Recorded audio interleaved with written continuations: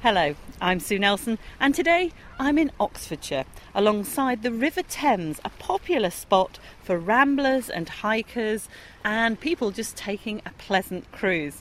But ecology-conscious hikers like myself could be unwittingly changing the landscape by spreading alien species across the environment. More on that in a moment. Also in today's podcast, we cover the ends of the world, with reports on measuring the stability of the West Antarctic ice sheet. And at the other end of the planet, an audio diary from the Arctic, which includes how to cope with the cold when you're trying to do science. -40 hurts, there's no two ways about it. It's a really biting cold, and anything exposed to that temperature just burns. Research published over the summer found that hikers in an Australian national park could carry up to 2 million plant seeds on their socks alone in just one season. As a result, hikers could inadvertently be spreading invasive species, and one of the study's authors, Professor James Bullock from the Centre for Ecology and Hydrology at nearby Wallingford, has joined me on my walk alongside the River Thames to explain a little bit more about this study, as it has its roots on the Dorset coastline. James, first of all, what sort of invasive species are we likely to find here in what looks like actually a sort of seemingly innocuous piece of countryside? Well, riverbanks are actually one of the most invaded habitats we have in Britain.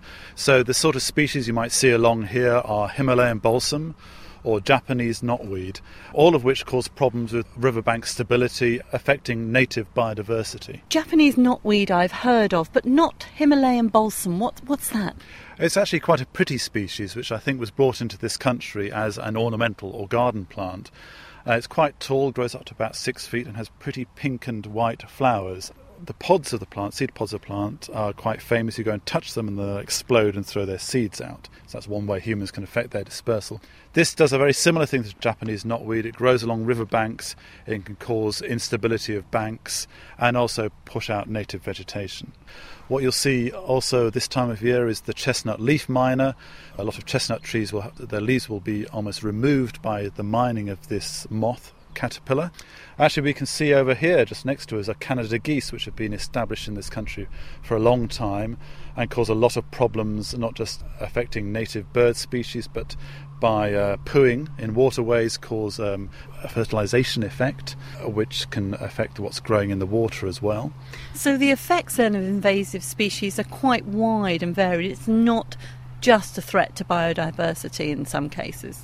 No, they have quite a wide range of effects. They can affect biodiversity directly, but they can also affect aspects of the natural world which are of more direct impact on humans, such as bank erosion, pollution of waterways, causing problems with grazing lands. So you have invasive species spreading across grazing areas, which affects the ability of animals to graze on them. Now, the Australian study found that different parts of a hiker's clothing could spread different numbers and types of seeds. There are some seeds which have hairs or bristles on them, which have probably evolved to allow their dispersal by animals. We come along with our socks or our trousers, almost like an animal's skin, and forms a nice material for these seeds to attach to. So the more woolly the clothing you're wearing and the more bristly the seed, the more seeds will get dispersed by people. And how did this come out of research from Dorset?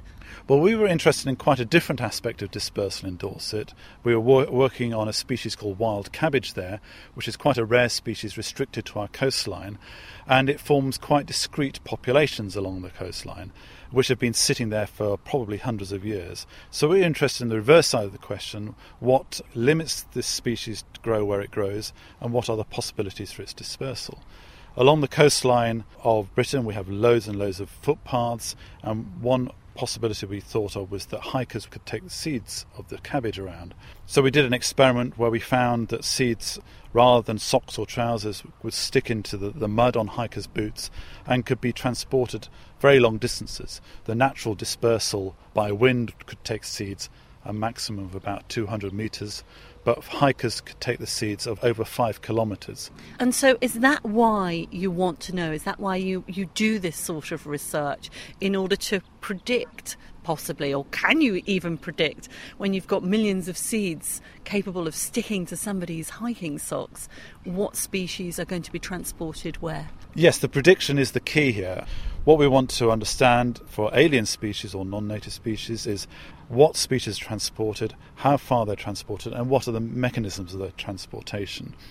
And the reason we do that is not simply understanding, but then we can use this sort of information in models of spread of these species to work out how we might limit that spread.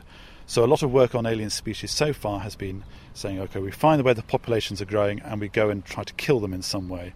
A much more efficient and effective method would be to prevent the movement of these species in the first place. And so that's what we're working towards, is understand the whole process of spread so we can look at the crunch points and limit that spread by especially targeting dispersal. How would you advise then to hikers, how on earth are they going to limit the spread of seeds? Yes, that is a big question, and it could sound a bit over the top telling people to be very careful about what they're transporting. But certainly in this study in Australia, this is a highly protected area which is under threat from these European plant species coming in. So in that case, the recommendation has been to put signs out for walkers, to educate walkers, to say, before you walk into these remote areas, just clean your trousers and socks off. Just pick the seeds off before you spread them into these pristine areas. So I think in very specific circumstances, where we're trying to protect particular areas, there is something that can be done. James Bullock from the Centre for Hydrology and Ecology, thank you very much. And for more news from the natural world, do visit Planet Earth Online. Dr. Kerry Lewis is a marine biologist at the University of Exeter who specialises in understanding how marine creatures such as zooplankton and shrimp-like crustaceans called copepods will adapt to climate change, ocean acidification and pollution. Kerry recently returned from a 4-week expedition at an ice base in the Arctic, only 750 miles away from the North Pole. She was part of the explorer Pen Haddo's Catlin Arctic Survey, which is investigating climate change and the effects of carbon dioxide on the Arctic Ocean, home to some of the coldest waters on our planet. We sent her off with a recording machine, and in her first audio diary, Kerry is at the Resolute Base Camp in one of Canada's most northern Inuit communities. We just had a phone call from Kenboric Air saying that they're now ready to take us out to the ice base after about 30 hours of being on permanent standby. So we're really glad that we're actually going to be moving and getting out to the ice base. But it's a bit of a last minute panic now to get there within the allotted window. So we're all rushing around, packing everything into the van.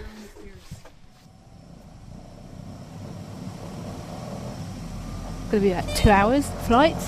And this is my first time in a Twin Otter, which is really quite a small plane. And we're in a plane with no wheels, which is slightly concerning. But it has got skis.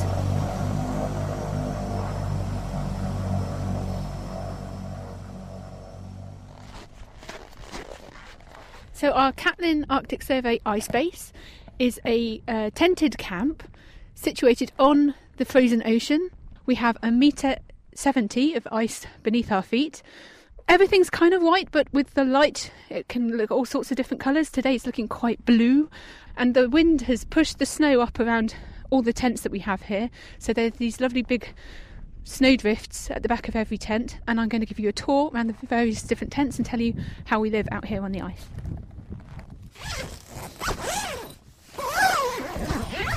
So I'm now walking inside one of the 2 science tents that we have here. And this is the laboratory where we do all of our sample processing, and where I spend most of my time looking down my microscope at my copepods. So we have a heater in here, otherwise we wouldn't be able to do any work at all. It keeps the temperature in here just above freezing, so it means we can process all of our water samples without them freezing solid, which would obviously prevent us from being able to do very much with them at all. So I have my bench with my microscopes set up. I also have some pieces of equipment for measuring oxygen consumption of my copepods, so their respiration rate. We also have a very large piece of equipment set up on the bench here for measuring pH of the seawater. It uses the spectra of the pH indicator dye, and it's a very, very sensitive piece of kit, so we get really good measurements of the pH, which is one of the main things we're looking at out here. Okay, so here we are in our sleeping area, We all sleep in unheated tents, which is the toughest part of being out here. Because of the problem of carbon monoxide poisoning, which is the Arctic's biggest killer, it's much safer for us all to sleep in tents where there's no heater inside, so that's not an issue. But that does mean sleeping in ambient temperature, minus 25, but when we first got here it was minus 40. So getting into a sleeping bag at minus 40 is not that much of a pleasant experience. And we're set up in a set-off area for sleeping, which is surrounded by an electric fence. That's to protect us from polar bears. We also have a dog on the camp called Tuk. He's been specially trained to go ballistic, basically, if he picks up the scent of a polar bear and bark like mad and warn us that there's one in the area. Right, next tent. We don't have the most luxurious toilet facilities out here, but we do have a tiny little tent with a couple of buckets in it. Very sophisticated. We do have a bucket and tucket system here for going to the toilet, and everything gets frozen down and we take it off the ice. We don't leave anything on the ice.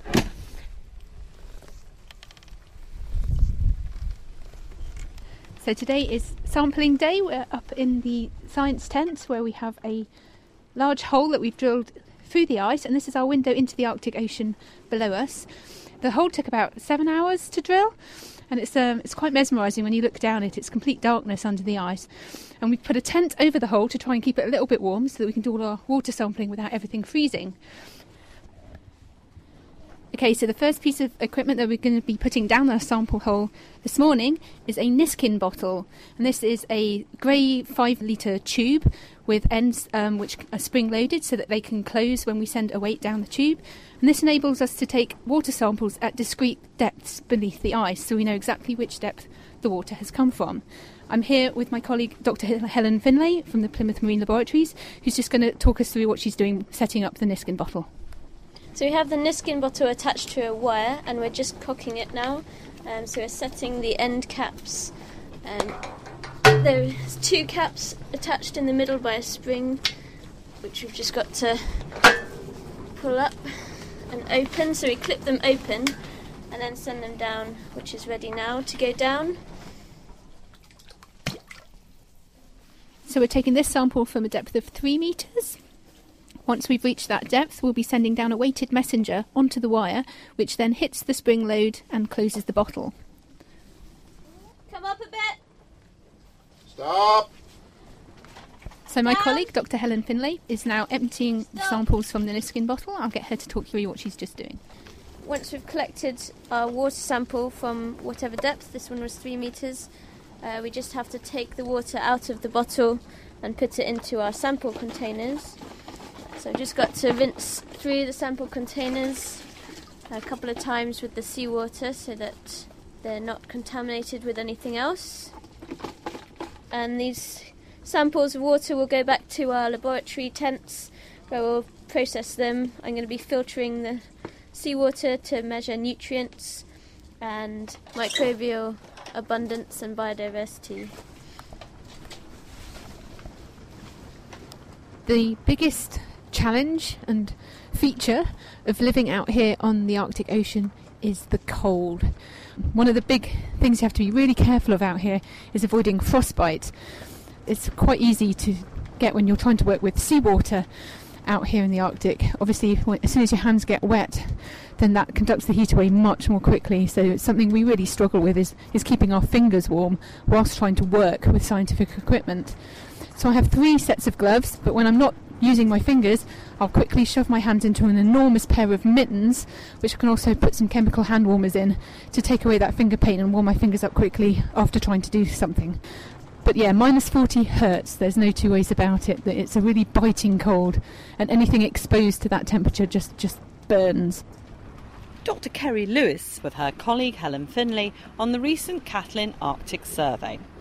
There are some great pictures of the expedition on our Facebook page, by the way, and we'll be hearing more from Kerry in future editions of the Planet Earth podcast. From one end of our planet to the other now, as we ask, how stable is the West Antarctic ice sheet? It's one of the biggest questions in climate science. After all, if the ice sheet melted, then global sea levels would rise by between 3 and 5 metres. To work out how stable the ice sheet has been in the past, scientists at the University of Exeter have been using a process known as cosmogenic isotope dating. The technique involves studying isotopes, different forms of the same element, and Richard Hollingham met up with glacial geologist Chris Fogwell to see what he's found. So this is a cosmogenic isotope extraction laboratory, and this is one of the first in England. It's basically a clean air laboratory, so dust-free conditions. We use this airlock or antechamber. So let's go inside through the sliding door. And you've got a sticky doormat here. This is to take dust off our shoes. Yeah, it's basically dust is our big enemy in these places because it's absolutely loaded with beryllium, which is one of the isotopes which we're trying to measure, so we try and avoid getting dirt and dust in here at all. And as you might expect, the lab itself is sparse. White surfaces, fume cupboards and a blast of air from the vents above us, designed to keep the room free of contamination. Here, Chris's team is studying rock samples found on or near the ice sheet. You can kind of visualise the West Antarctic ice sheet as being a giant glacier. It's an ice sheet, so that it drowns the topography, but it still quarries rocks from the base of the ice sheet and brings them to the surface at certain points.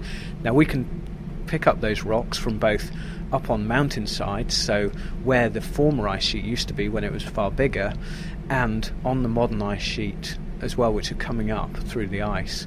Now we can test these and look at the long-term configuration of the surface of the ice sheet and how it's changed. Can we have a look at these rocks then? So let's wander over to the bench here. This one's quite beautiful. It's some sort of granite, is it? It's basically full of quartz and different felspar minerals. We're principally interested in the quartz because this contains the isotope that we're analysing here, which is beryllium-10 and aluminium-26, and they're produced within the lattice structure of the quartz. So essentially we collect these rocks from different important geomorphological locations across the mountain range and extract the quartz from them. Now once we've got the quartz and we've cleaned the quartz, we can extract the minute amounts of isotope from within the quartz. And what's this isotope? This is this beryllium isotope? Yeah, so we have beryllium-10 and aluminium-26. Now these isotopes are only produced by the interaction with cosmic rays which come through the atmosphere. Now they produce the isotope year on year at a reasonably well-known rate, which allows us to essentially use it as a clock, or the build-up of it as an exposure clock since the ice sheet changed its shape or structure. So when they're exposed, they're absorbing cosmic rays. When they're buried by the ice, they're not. Yeah, this is the theory that we base this technique on. Now, it's giving us a very good idea for where the upper surface of the ice sheet has been and when it was there, so it can allow us to reconstruct the three-dimensional shape of the ice sheet. So you've got this bit of rock. It's about the size of a house brick. What can that rock tell you then? Well, it can tell us a few things. Basically, we can get an idea of ice flow direction because we know where the rock's outcrop from, so we know where the rock's been transported from, which is one very useful thing. It can give us the structure of the ice sheet back through time. But more importantly, let's say by analysing the concentration of cosmogenic isotopes in it, it can give us the idea of the time since it's been exposed. And what have you found? We've found an interesting pattern which shows that the current configuration of the West Antarctic ice sheet in this sector of Antarctica has remained the same for hundreds of thousands of years. Now, this evidence is based upon the presence of features called moraines on the sides of the mountains.